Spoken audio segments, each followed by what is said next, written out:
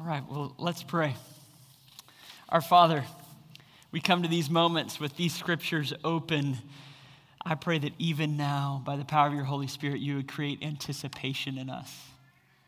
When we open the scriptures, you, the God of the universe, open your mouth. So help us to be people willing and ready to listen and to receive wholeheartedly what it is that you have for us. I pray, God, that as a result of sitting with these scriptures, you would transform the laughter of our unbelief into the laughter of joy. Would you do that by the power of your Spirit? We pray it in Jesus' name. Amen. So between now and Christmas, we're going to be studying unexpected, precious little ones in God's story. God has been weaving a redemptive story throughout time, and hinge points, direction, the development of his grand story and his redemption in the world has actually taken shape through little ones, through pregnancies, through babies that he set apart and loved, that he cared for even before they were born. We see the heart of God for his people displayed consistently in the way that he's working through little ones.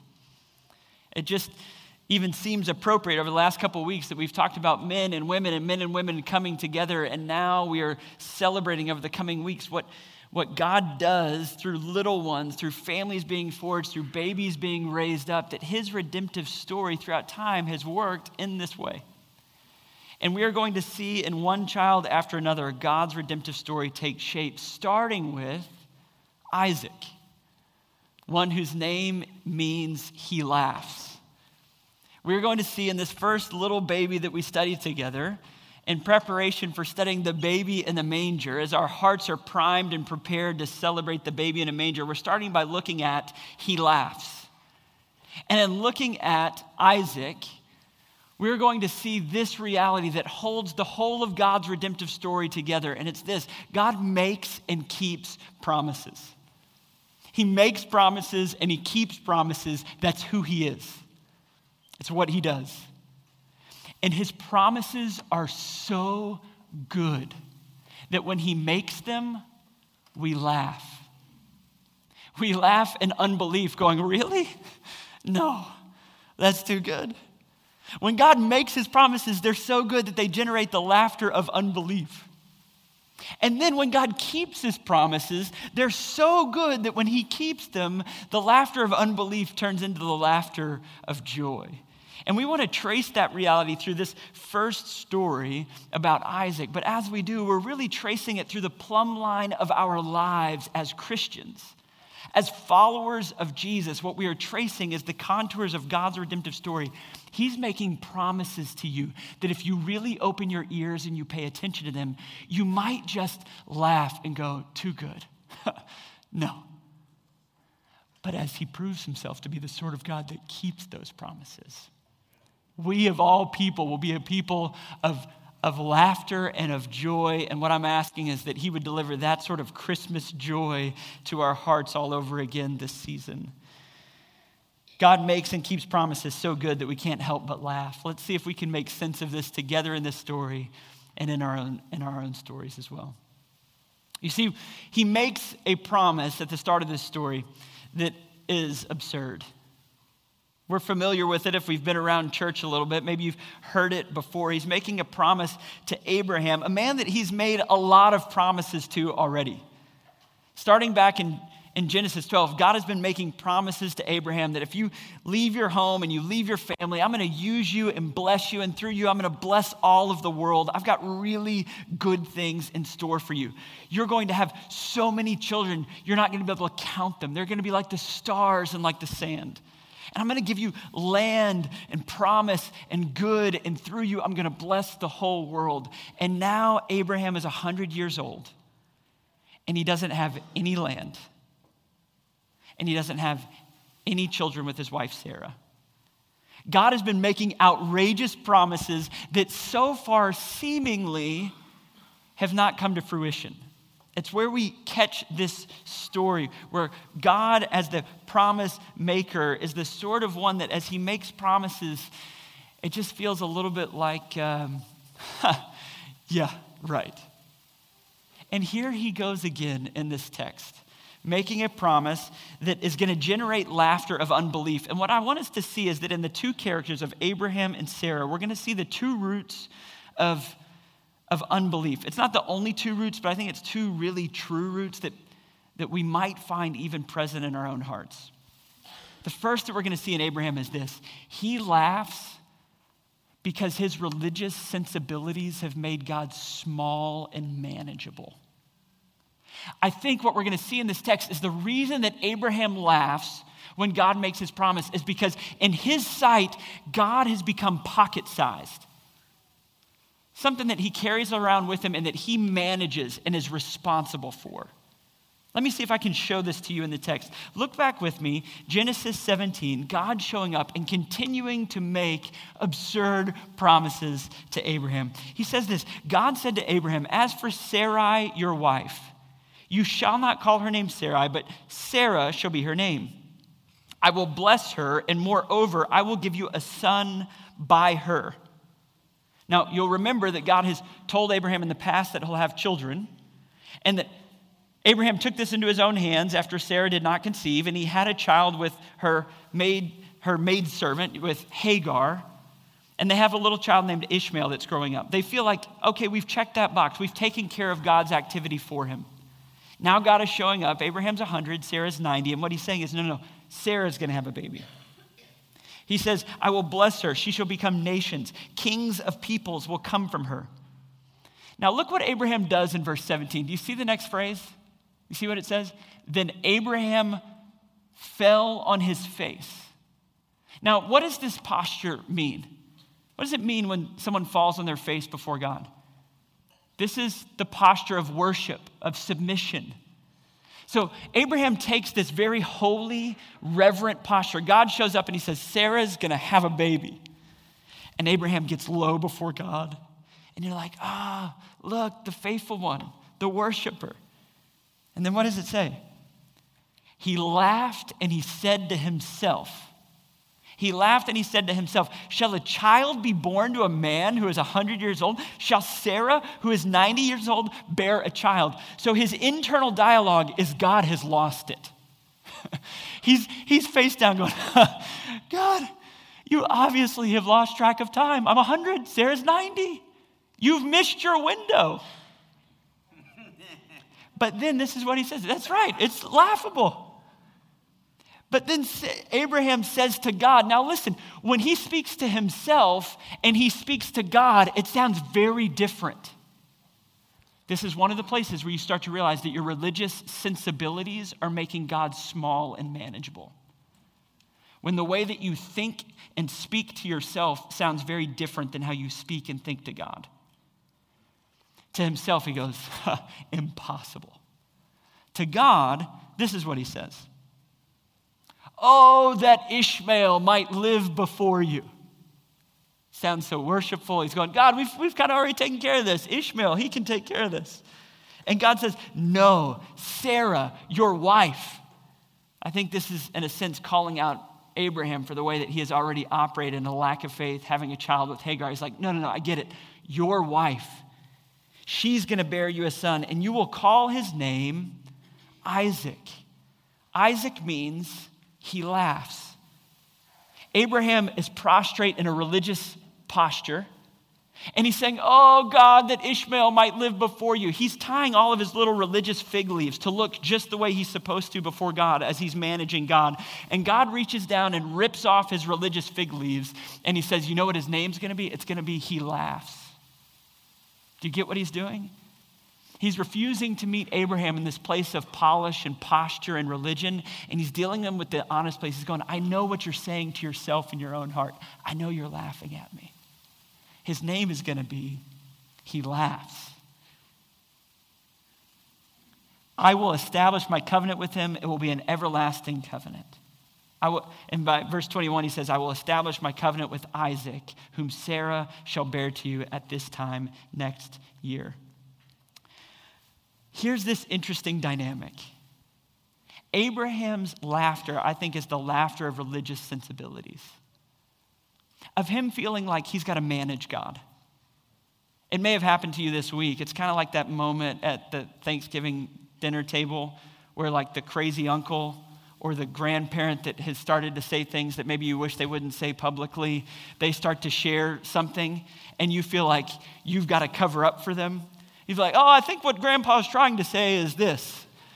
And, like it's almost like you're managing your own embarrassment for what they're doing in that moment, and you're trying to take care of everything. This is the way Abraham is treating God in these moments. He's on his face laughing at God, going, he obviously doesn't understand how this whole thing works. She's 90. Yeah. He's thinking, no, I've got to manage him. I've got to take care of him.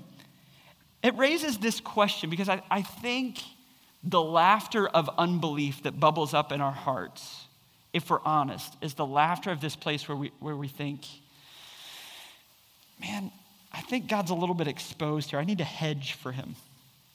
I think he's making promises he doesn't realize that he's making. It raises this question, where are you embarrassed for God? Like you're embarrassed as you're reading through the scriptures and he says things, you're like, I need to kind of, with some religious spin, I need to explain that one away. I need to protect him from being too exposed on that. When God shows up and he says things like, when Jesus is teaching and walking the earth, he says, anything that you ask in my name, I will give. And what he means by in my name is in alignment with my character and my will and my purposes. If you ask in alignment with who I am, I will answer in power. You will be the sort of people that pray with power. And if we're not careful, we start to go, I don't know. We need to hedge. I mean, I'll pray it, I'll talk about it, but actually believing it and living like it, we start to chuckle under our breath. Where he says, if you ask, I will pour out my Holy Spirit and power on you. And we go, I mean, let's tone down the power language, God. Is that really what you mean to say? He says in the book of James, if you ask for wisdom, I will give it. I will freely give wisdom to those who ask. And we go, really, like the ability to discern between all of the confusion of the world. God, maybe you just need to hedge a little bit. When Jesus says, I've come to give the abundant life, rich and full, we start to laugh and go, you don't understand how this thing works. You see, I think if we're honest, let me just speak in the first person. I think if I'm honest, I consistently speak differently to my own heart than I speak to God. I chuckle. I deal with my doubt and frustration in the ways that I don't think God's going to hold up his end of the bargain. And then I pray some flimsy prayer that holds this thing in tenuous connection. And it's in this moment, as God is dealing with Abraham, what he is saying is, I am the sort of God that makes grand promises. They're so good that they make you uncomfortable. They make you start to chuckle and think, how do I manage him? We're in this game of our religious sensibilities trying to tend to God, to not be embarrassed by him. It's been fun. I've been praying for my youngest son, longing for him to come alive to Jesus. And just recently, he has taken to declaring rather regularly, I love Jesus, which I'm all for. I'm like, oh, buddy, I love to hear you say that. That's wonderful. And we pray about it at night. We're talking about it. And we had we had Friendsgiving with our house church just recently. And our house was full of neighbors and folks from house church. And my youngest, who's 5, was walking around and he started asking the guests. He'd walk up to them and go, I love Jesus. Do you love Jesus? My house is full of neighbors and friends, many of who are not walking with Jesus or not maybe ready to answer this direct question. And I felt like I was walking along behind him like, nah, buddy, let's, maybe you ought to, I realize I stand up week after week and I say, we exist to embody and declare God's redemptive story to every Houstonian. And then when a 5-year-old starts looking my neighbors in the eyes and going, do you love Jesus? And I'm so trying to manage. And I realized that I think the faith of the little one is leading me into the place of realizing that when it comes to dealing honestly with God, if I'm honest, a lot of times I'm just engaging in religious games and trying to manage him and keep him in his proper place. Like, I'll take care of this. And as we prepare our hearts to celebrate Christmas, we're going to be tracing this redemptive story, and we're starting in this place of recognizing God makes outrageous promises that are so good that when he makes them, it generates uncomfortable laughter in the religious heart. The religious heart's that's just trying to manage God. But that's not the only sort of laughter that his grand promises generate. In Abraham, it is the laughter of religious sensibilities. What I'd like to try to prove to you from the text is this: Sarah is laughing for a very different reason. I think she is laughing from repeated suffering. She's laughing to try to keep from crying. She's hearing a promise of God, and she's going to go, is there any way that could be true? Like, I have to laugh to not cry because it's not that I'm being religiously sensible. It's that I've just experienced so much repeated suffering that when you say that, I just have to chuckle to keep it at arm's length. Let me show you. She's laughing, but she's laughing for a different reason. Look at Genesis 18 with me again.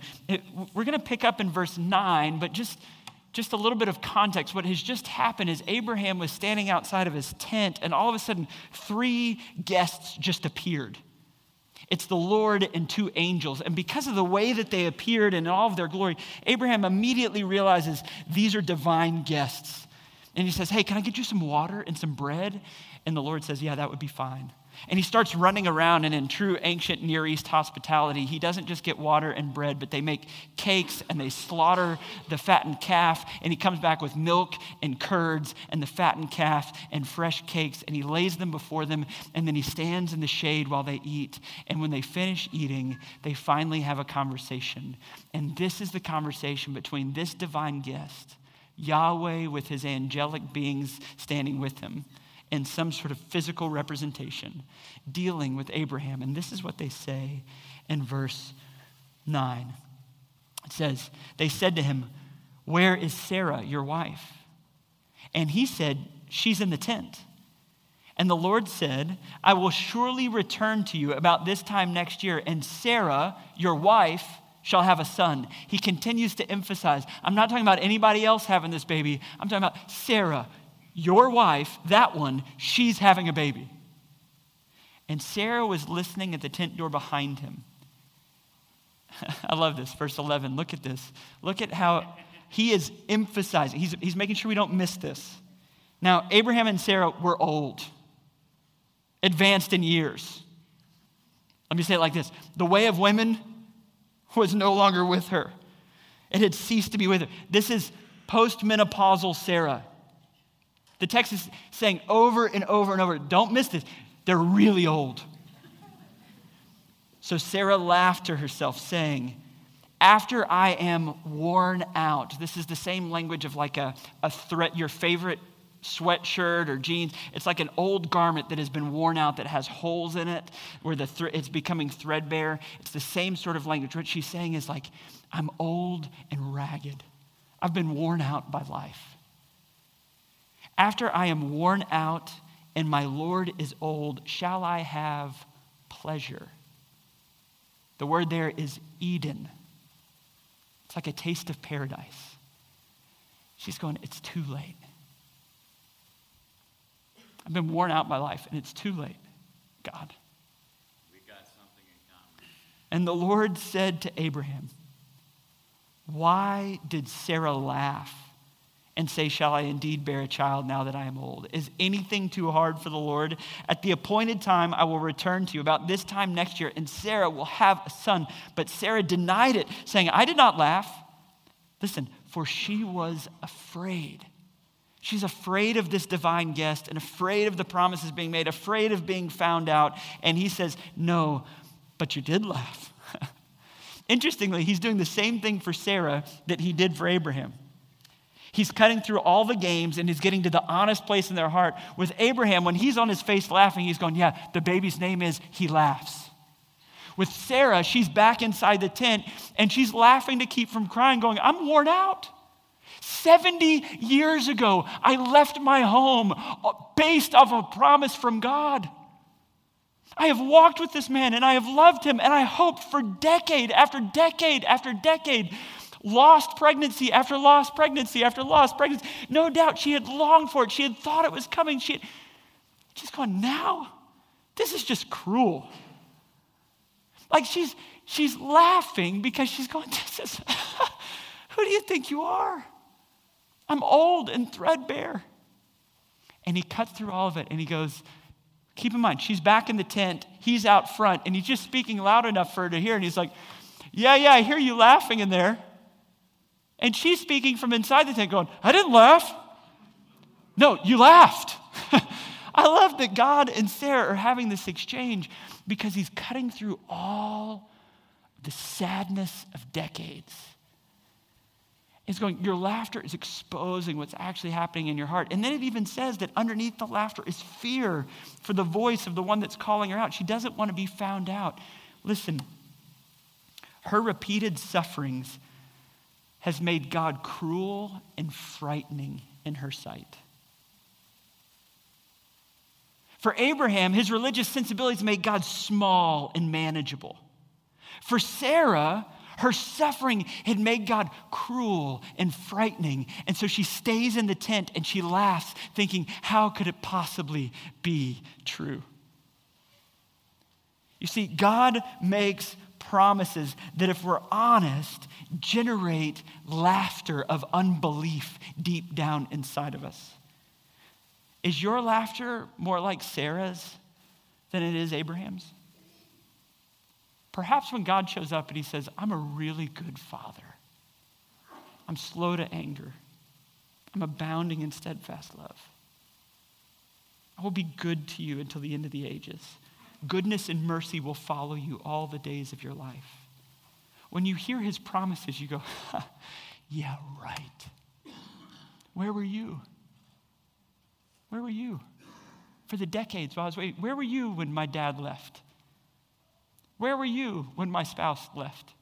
Where were you when I couldn't find work and wasn't making the bills? Where were you when I was being molested and nobody saw? Where were you when we all of a sudden, if we're honest, stay back in the tent and we laugh at the promises of God and we go, you're just cruel.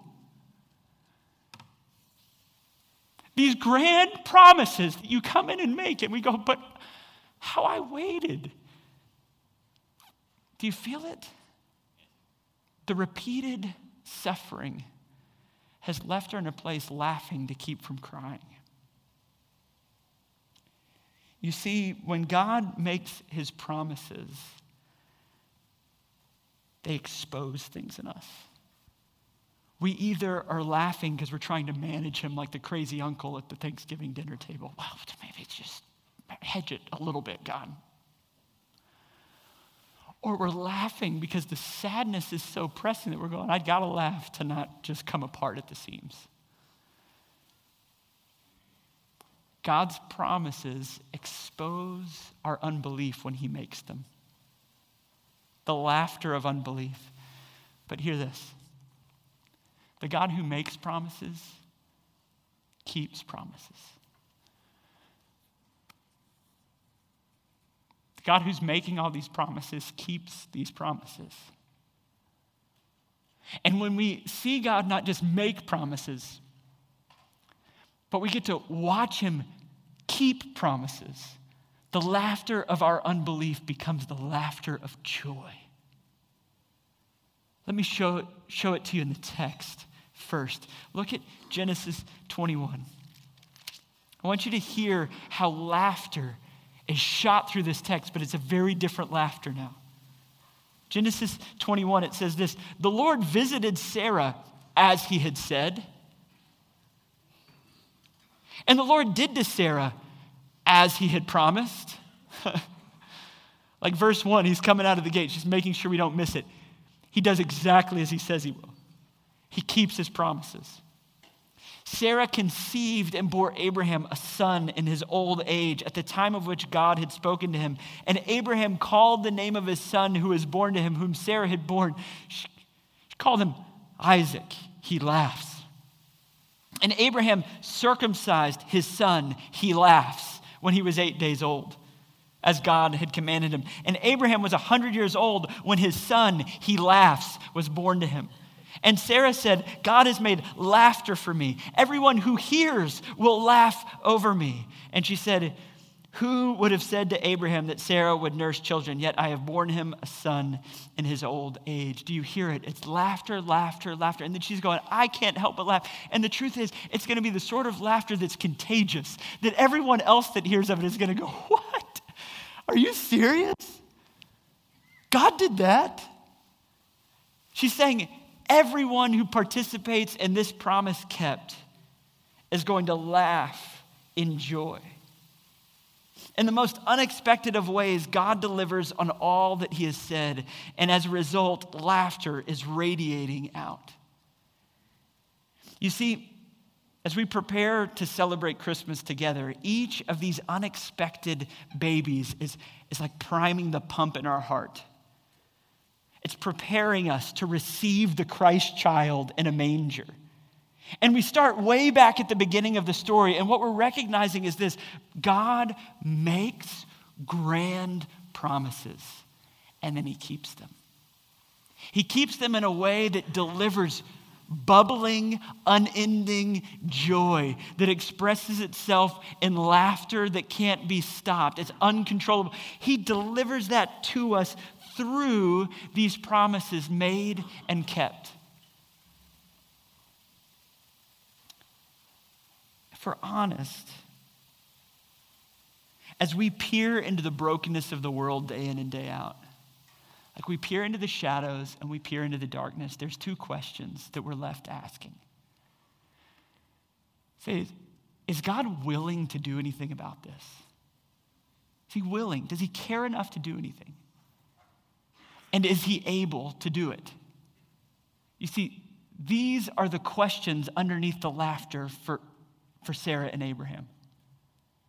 Sarah laughs to keep from crying because she thinks God might just be cruel. She thinks he's not willing. She's thinking, I've waited for years and you must not be willing to do it. You must not care. I'm an old, worn out garment and you've forgotten me. And the coming of this baby, and in a much grander way, and the coming of the one that we'll celebrate on Christmas, what God is saying is this: in the midst of all of your darkness and all of your sadness, what he's saying is, I'm willing. He's saying, I'm willing. Like, I'm so willing to meet you in the midst of your pain and your disappointment that I wrapped myself in flesh and I became this little powerless baby. I was so willing to enter into the human experience that I said, put me in, throw me into the deep end. He became weak and powerless. And then he was a man of compassion and tears that peered in like a good high priest into every sadness. And he said, oh, I see it. And I feel it with you. And I weep over it. I'm so willing. Even to the point of going to death on the cross, what Jesus was saying is, I'm willing to meet you in the brokenness. I'm willing to do something about it. I'm willing to shed my own blood. The Father was willing to sacrifice his Son out of love for the world. What he is saying in the coming of this little one that we're celebrating at Christmas is that he is, in fact, willing. He's good. And then beautifully, we don't just celebrate the crucified Lord. We celebrate the resurrected Lord. And in his resurrection, every Sunday we wake up as Christians and what we remember is the tomb is empty. We're living a story that stretches beyond death. We're living a story that is being remade from the end back by the glory of the King that didn't just come back from the dead, but ascended to the right hand of a throne and is sitting with all authority. It tells us in the New Testament that everything is under his feet. He has authority over all, and he's going to make it all right. He says, I really will use every brokenness for the good of my people. By my power, through my glory, all of your sadness, all of the places where you think I've forgotten you, I have the power over death and sickness and sadness. I can make it beautiful. Give it to me.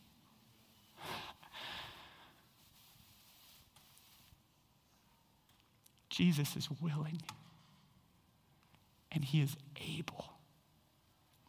Every promise in the scriptures find their yes and their amen in Jesus. So right now, if you are sitting in a space where you just feel like God's good promises are unanswered, with total confidence and authority, let me say this to you. Your story's not over yet. I know who's on the throne. I know what he's doing. He's going to keep his promises in a way that for all of eternity, we're going to keep looking at one another, and we're not going to be chuckling to keep from crying, and we're not going to be chuckling trying to manage God. We are going to be laughing, going, oh my goodness, he did it. He did it all. Every shred of darkness and brokenness, he made it right. We will stand before his throne and we will laugh with hearts that are so full of joy that we will say, I can't contain it anymore. This is what we celebrate at Christmas. The unstoppable joy has been unleashed on the world. It's already here and it's coming in all of its fullness. And so the invitation is this. As we look to Jesus, we with confidence, we receive his promises and we laugh, not in unbelief, but in joy, saying, look at what he's done. Amen. Let me pray for us.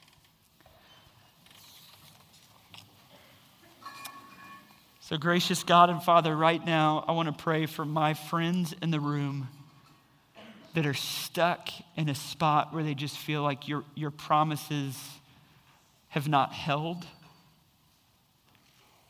where they're left wondering in the quiet moments if you're cruel. I pray that as we prepare our hearts to gather around the manger again this year, that we would receive the beauty and the power of what radiates out from there. That Holy Spirit, you would empower us at a heart level to believe what is true. What is true is that Jesus lived and died and was raised again. And as a result, we of all people have hope and we have joy. I pray that we would be a community that believes that. And that together we laugh the laughter of faith and of joy, knowing that you are writing a beautiful story. Would you make that true even today as we come forward to take communion, that our hearts would be bubbling over with joy and confidence in who you are? God, make it true. We pray in Jesus' name. Amen.